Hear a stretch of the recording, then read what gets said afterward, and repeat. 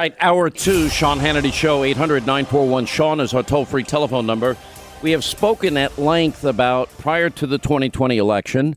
The New York Post comes up with an exclusive, and we have since confirmed, corroborated all of this was true about Hunter Biden's laptop. And then the mob and the media, the mob and big tech, basically wouldn't allow the story to even get out there. Now it's fully confirmed. Oops, sorry. What did I say? All during the campaign. It's Joe Biden's candidate protection program by the media mob and by big tech. They did an incredible disservice to the country. Miranda Devine has come out with a terrific new book, Laptop from Hell, about Zero Experience Hunter. His foreign business dealings are far more extensive than we even thought and knew up to this point. And Joe's involvement is much greater than anybody knew. You might remember Joe Biden many occasions saying, oh, no, I don't know anything about Hunter Biden's foreign business dealings. I've never talked to him about it, not once. How many times have you ever spoken to your son about his overseas business dealings? I've never spoken to my son about his overseas business dealings. I have never discussed with my son or my brother or anyone else anything having to do with their businesses, period. And what I will do is the same thing we did in our administration. There will be an absolute wall between personal and private and the government. Do you stand by your statement that you did not discuss any of your son's overseas business dealings? Yes, I stand by that statement. Do you think it was wrong for him to take that position? No. Knowing that it was really because that company wanted access to you? Well, that's not true. You're saying things you do not know what you're talking about. No one said that. Who said that? Well, that was a lie. Tony Bobulinski, it's chronicled all throughout the book, actually sat in meetings, 2 specific meetings, with Joe Biden present as they were talking about dealing with this Chinese energy company. Bobulinski revealed that Joe Biden knew all about Hunter Biden's business dealings, and he details one of the hour-long meetings that he had with Joe. Let me play that. Biden say that he's never discussed business with Hunter. That is false. I have firsthand knowledge about this because I directly dealt with the Biden family, including Joe Biden. I have also heard that Vice President Biden said on Tuesday that Senator Ron Johnson, the chair of the Senate Homeland Security Committee, should be ashamed for suggesting that Biden family sought to profit from their name. Well, here are the facts I know, and everything I'm saying is corroborated by emails, WhatsApp chats, agreements, documents, and other evidence. On May 2nd, 2017, the night before Joe Biden was to appear at the Milken Conference, I was introduced to Joe Biden by Jim Biden and Hunter Biden. At my approximately hour-long meeting with Joe that night, we discussed the Biden's history, the Biden's family business plans with the Chinese, with which he was plainly familiar, at least at a high level. Now, Miranda confirms all of this in her new book, The Laptop from Hell, and joining us now is Miranda Devine, a New York Post columnist, now the author of what is destined to be a top bestseller, Laptop from Hell. So he sat in the meetings and he lied to the American people, and he got away with it. And then when Emma Jo Morris and others at the New York Post first broke this story before the election, there was a total blackout from the media mob and the big tech mob, Miranda. It was incredible. And look, I think as with Watergate and all these situations, it's the cover-up that gets you in the end. And you've just played one of the most egregious lies in this entire affair from Joe Biden, claiming repeatedly during the campaign to the American people a complete untruth, which is that he pretended he knew nothing about his son Hunter Biden's overseas business dealings, when in fact he knew everything about them. He met with Hunter's overseas business partners multiple times. He met, Mexicans and Ukrainians and Russians and Chinese and Kazakhstanis, and he met them in Beijing. He met them at his own home. He invited them to his own home and took photos in the vice presidential residence at the Naval Observatory in Washington. He also met them at a dinner at Cafe Milano in Georgetown that Hunter had organized for his overseas business associates from Ukraine, from Russia, and from Kazakhstan. So for Joe Biden to continue to feign ignorance just is beyond belief. And you played Tony Bobulinski. He is really the unsung hero in all of this. He really put his neck on the line, and he did that because he is a patriot. He is a naval veteran from a long line of naval veterans, and he's also, a businessman, very successful in his own right, which was why he was brought into this sordid Biden family business to try and regularize their joint venture with a company called CEFC, which ostensibly was a Chinese energy company. What it really was the capitalist arm of the Communist Party's Belt and Road Initiative, which is their way of colonizing the world. It's their imperial outreach by President Xi to take over the world. And that's something that for the last 2 years of Joe Biden's vice presidency, his family and their partners were working for the Chinese Communist Party in many parts of the world where they were trying to expand China's influence in this Belt and Road Initiative. And there's a scene in the book where Hunter is banging a table in a restaurant in New York and angrily shouting at Director Zhang, who was the second in charge of this company, CEFC, and saying, "You owe my family $20 million for the work that we've done you for the past 2 years." Tony Bobulinski just told you about that meeting at the Beverly Hilton on May 2, 2017. Now, much has been made about the fact that Joe Biden was out of office by that stage, and he was no longer vice president, and so his supporters and the people who carry water for him in the media are saying, "Oh, well, he was a private citizen; he could do whatever." Did he register as a foreign agent with FARA and comply? Well, but apart from that, what Tony Bobulinski has told and what's evident in the laptop and in the trove of material that Tony Bobulinski has given us, which is part of this jigsaw puzzle, is that for 2 years, while Joe Biden was vice president, his family, with his knowledge, was working for the Chinese Communist Party in various countries overseas. So they were already doing work. The cash wasn't going to come until after Joe Biden left office, because that was part of that plausible deniability that Jim Biden, Joe's brother, told Tony Bobulinski about when Bobulinski said to him after that meeting with Joe, "Aren't you worried? Isn't your family worried that this is going to come back and bite you, that this is going to damage any future presidential prospects for Joe?" Plausible deniability. Plausible deniability is what Jim Biden said very knowingly, and we know that's a sort of term of art coined by the CIA during the Kennedy administration, and it just describes a way of keeping the president sort of away from the details of an unsavory activity so that he can plausibly deny that he doesn't know anything. But that what Bobulinski understood that Uncle Jim meant by that was that Joe Biden knew exactly what his family was doing in his name, and that's proven by his multiple meetings with all these various business partners, but he was insulated from the dirty details. And in fact, Jim and Hunter Biden both instructed Tony Bobulinski the night before the meeting to keep his talk with Joe Biden at a high level, meaning don't go into details. And Tony Bobulinski met Joe Biden twice, and the reason he met him was because Joe Biden was vetting Bobulinski for this very crucial role as the CEO of this new company, which was a joint venture between the Bidens and the CEFC company. Let me in a backdoor way ask you about Joe Biden's foreign policy decisions, ignoring, the aggressive maneuvers of China against Taiwan and fighter jets flying over Taiwan airspace. And then we got Putin now building up an army on the Ukrainian border again, reminiscent of Crimea. Let me ask you this question.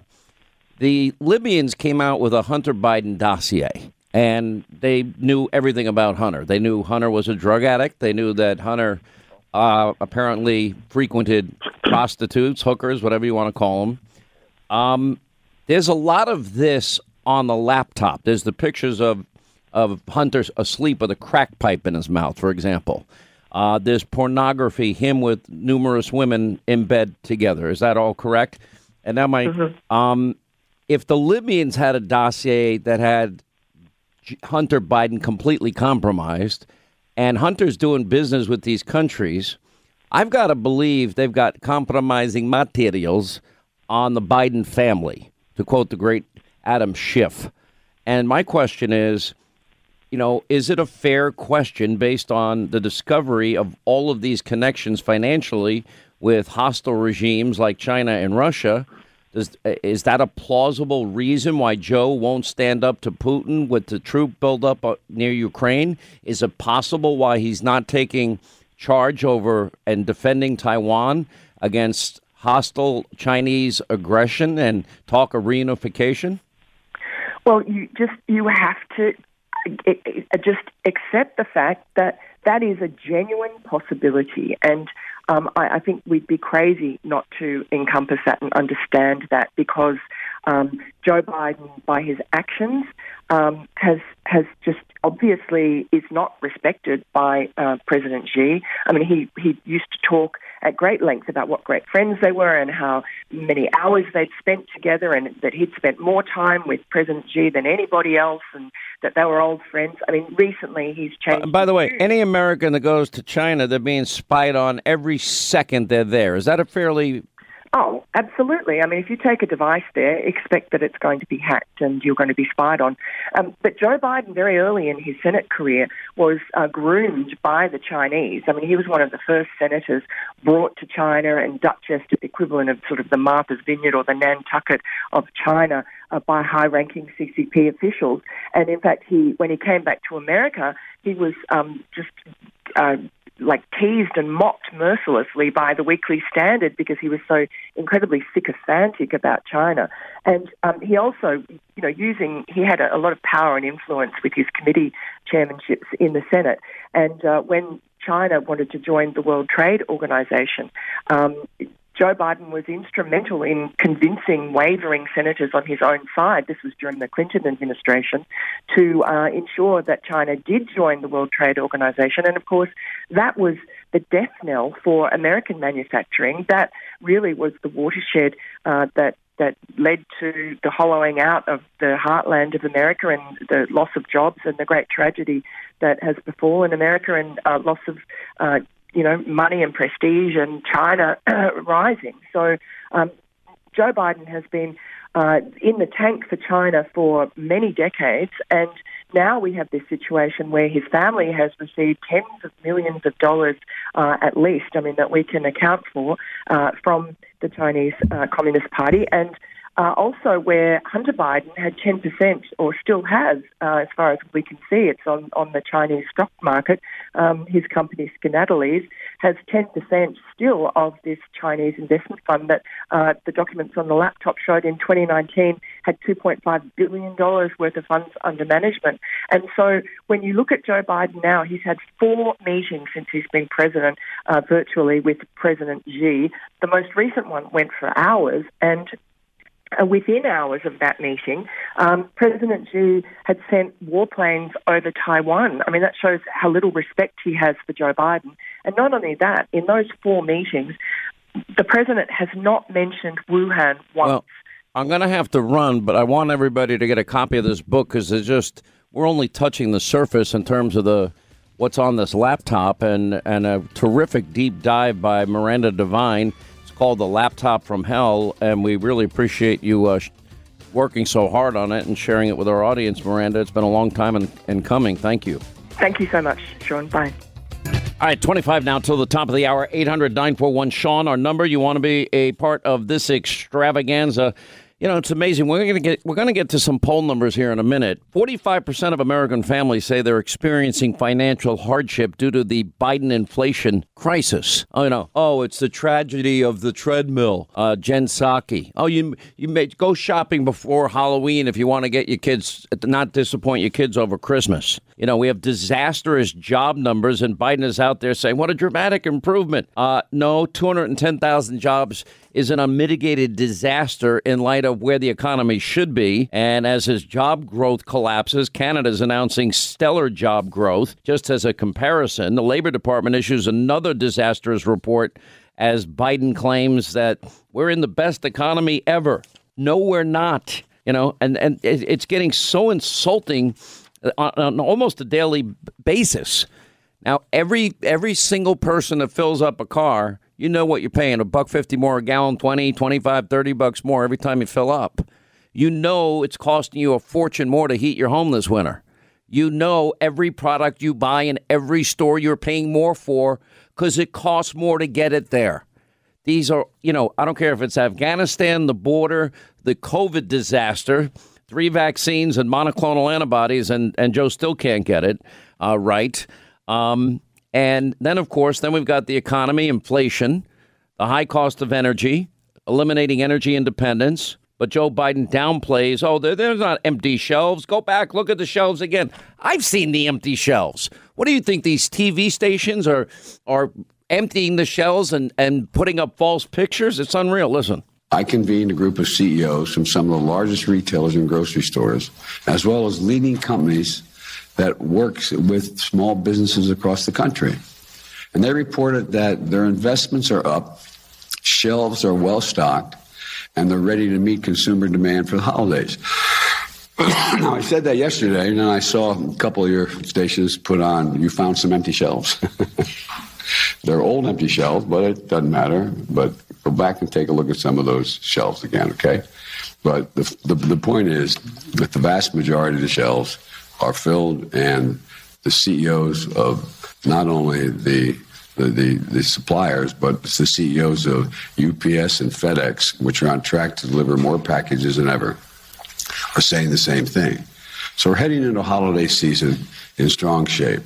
By the way, I'm not a doctor. That's Joe Biden. Did it sound like Joe Biden? Didn't sound like Joe Biden to me. I've also been somebody that has been out on the road. And when I'm out, when I've been out on book tours, for example, what usually happens is your vocal cords get inflamed. When your vocal cords get inflamed, now singers do this. You might not know it if they have multiple dates back to back to back. Usually a strong anti-inflammatory that reduces the inflammation in your vocal cords is something called prednisone. It's the worst medicine ever. You get hungry, you get bloated, you just get flush in the face, you can't sleep. I know because sometimes I'd have to do radio 3 hours, TV an hour and a half speech, 3-hour book signing, fly to another city and do the whole thing the next 5 days. And sometimes to help my vocal cords, I'd use it. That does not sound like a cold to me. I'm not playing doctor. I'm not making accusations. It sounds more to me like some type of medicine. But what do I know? I'm just a dopey talk show host. Anyway, we have the Trafalgar Group out with their latest approval rating on. But anyway, the latest survey, Trafalgar, has Joe Biden at a 36% approval rating. That's it. Only 18% strongly approve. And another 18%, approve, but not enthusiastically. There's 52% strongly disapproving. Another 7% that disapprove. I mean, it is an unmitigated disaster for any politician. Now, the fourth poll to have him in the mid-30s in terms of an approval rating. And, for example, if you look at Kamala Harris, she's even worse at 28%. Anyway, we welcome back our pollsters. Robert Cahaly's with Trafalgar. Matt Tower is back with us as well. Matt, of course, with Insider Advantage, his poll numbers are showing exactly the same thing as Robert's. Robert, how do you interpret this latest survey? And you've also, I guess, have been polling out in Nevada, and apparently some good news is out there and available as it relates to Laxalt's run for the Senate. Yes, Sean, it is amazing. This poll was conducted on the nationwide Biden approval happened right after the Omicron variant stuff started on the Friday. I think this was that Saturday, Sunday, and Monday. And so it reflects people's kind of, this is the guy who was going to fix everything, and more trouble coming with COVID. And in Nevada, Laxalt actually has a little lead at 44.1 to 40.9 versus the incumbent, and with an undecided of only 15. And that's pretty significant to have that type of lead this early. But Nevada is trending very strongly. President Trump would beat either Harris or Biden by about 10 points right now in Nevada. I'm looking at these Senate races, Matt Tower. You got Florida, you got Georgia, Herschel Walker, who I like a lot. You got North Carolina. That is yet to be determined. Then we got, I know Tim Scott will do well in South Carolina. We don't know who's running in New Hampshire. I think the president of the Senate is the leading emerging candidate. Now that Governor Sununu said no. I'm hoping Ron Johnson runs again in Wisconsin. Then we have Ohio, Pennsylvania, where Dr. Oz announced he's running. And he's got a very high name recognition rate. I saw some polls on him, 94%, a very high number of women that love Dr. Oz. I guess they've been watching him on TV for years. And then this Nevada poll, and then we got Arizona. I happen to like Brnovich, the attorney general. Matt, your thoughts on this bellwether Senate year that's coming up, and we'll be voting in less than a year.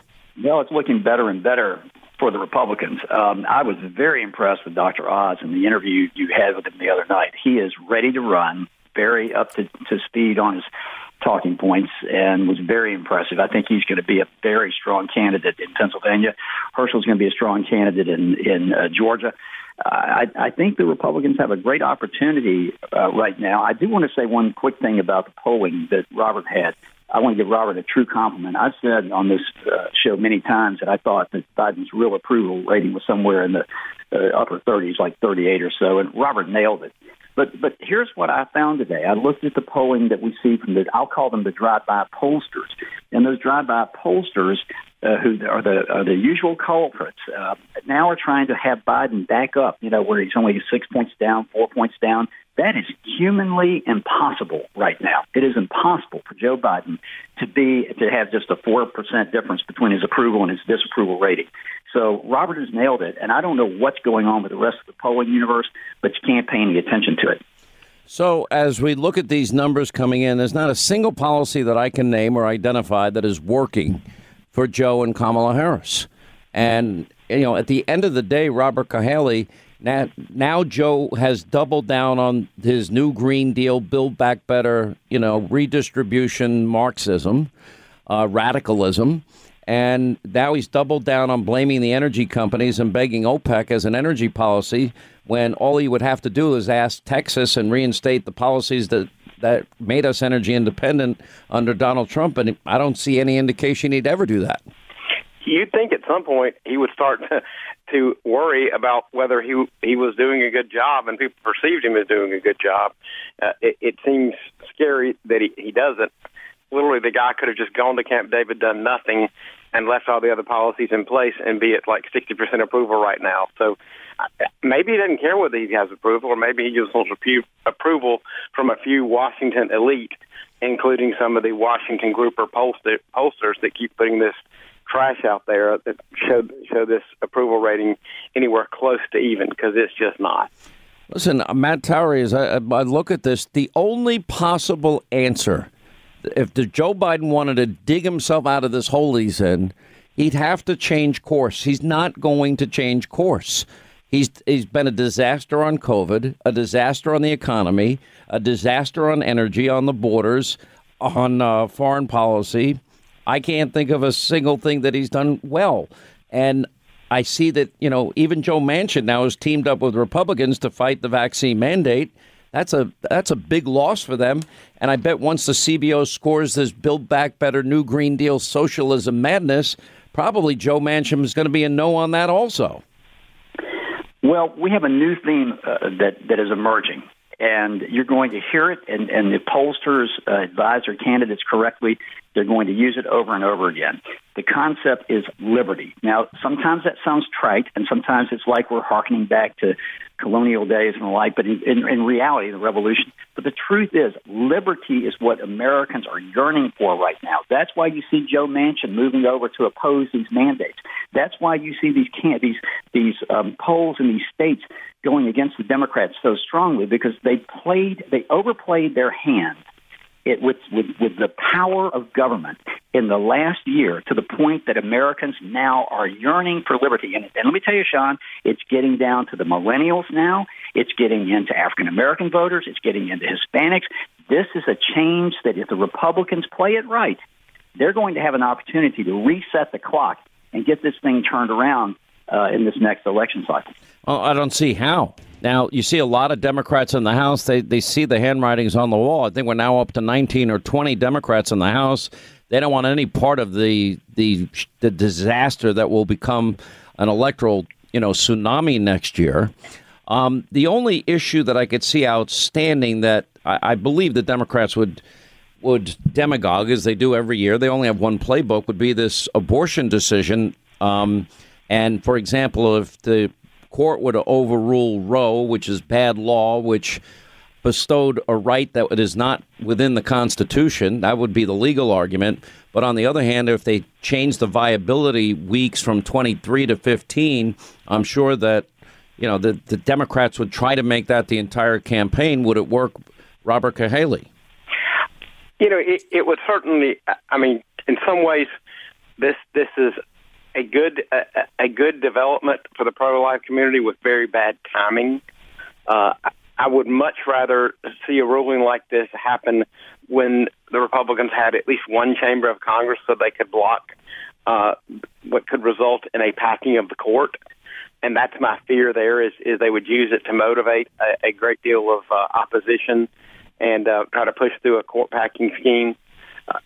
But it is something they will attempt to demagogue, and both sides care very passionate about this issue. So I mean, it is a possible thing that could derail what's happening, and because these all around what Matt was talking about is really important. That these millennials and stuff have always been so pro government when it came to everything else. All of a sudden, when government started telling them to wear masks and vaccinate and to do all the stuff for diseases they weren't worried about, they started to feel that the oppressive hand of government. They didn't like it very much, and so we'd have to keep the debate on abortion the same in the same perspective of this is representing liberty and protection of life at all stages. Yeah, your take on it, Matt Towery. Well, let me put my lawyer's hat on for a minute, because I am one still. Robert, I'm sorry to hear that, but go ahead. That's all right, Hannity. It comes in handy every once in a while. But the truth being, Robert is completely correct politically. What I found interesting in the oral arguments the other day before the Supreme Court is that the proponents of Roe v. Wade, of preserving Roe v. Wade, were asked by the court what principle they're relying on now. Now, it used to be privacy. Remember, that was sort of invented out of whole cloth as being the reason why Roe was actually instituted in the first place. Now they say it's, quote, liberty. Isn't that amazing? They're using the very issue that I told you the Republicans can run on and win, and they're trying to use that as an argument before the Supreme Court as to why you preserve Roe v. Wade. Well, is that liberty going to extend to vaccine mandates? Is that liberty going to extend? Right? I mean, now we can turn it around on them. That's the question. It's only liberty when convenient. Exactly. And Justice Thomas was really, without getting into, he didn't bring in the current because you don't want to do that as the court. Very clearly, he was putting them on the spot. What is it that you're going to rely on this time? Because things have changed so much. And by the way, that privacy concept, that's pretty much gone away because nobody has any privacy anymore, right? That's gone in this country. I thought Thomas's questioning was genius. It was just brilliant. Absolutely brilliant. Anyway, well, a lot of time between now and the midterms. We'll have you guys on often. We're going to watch these poll numbers. I don't see a way out, but events could possibly change the polling numbers in Biden's favor. But at this point in time, the policies aren't going to cut it for him. Matt Towery and Robert Cahaley, Trafalgar, thank you. Insider Advantage is Matt's group. 800-941-SEAN. You want to be a part of the program?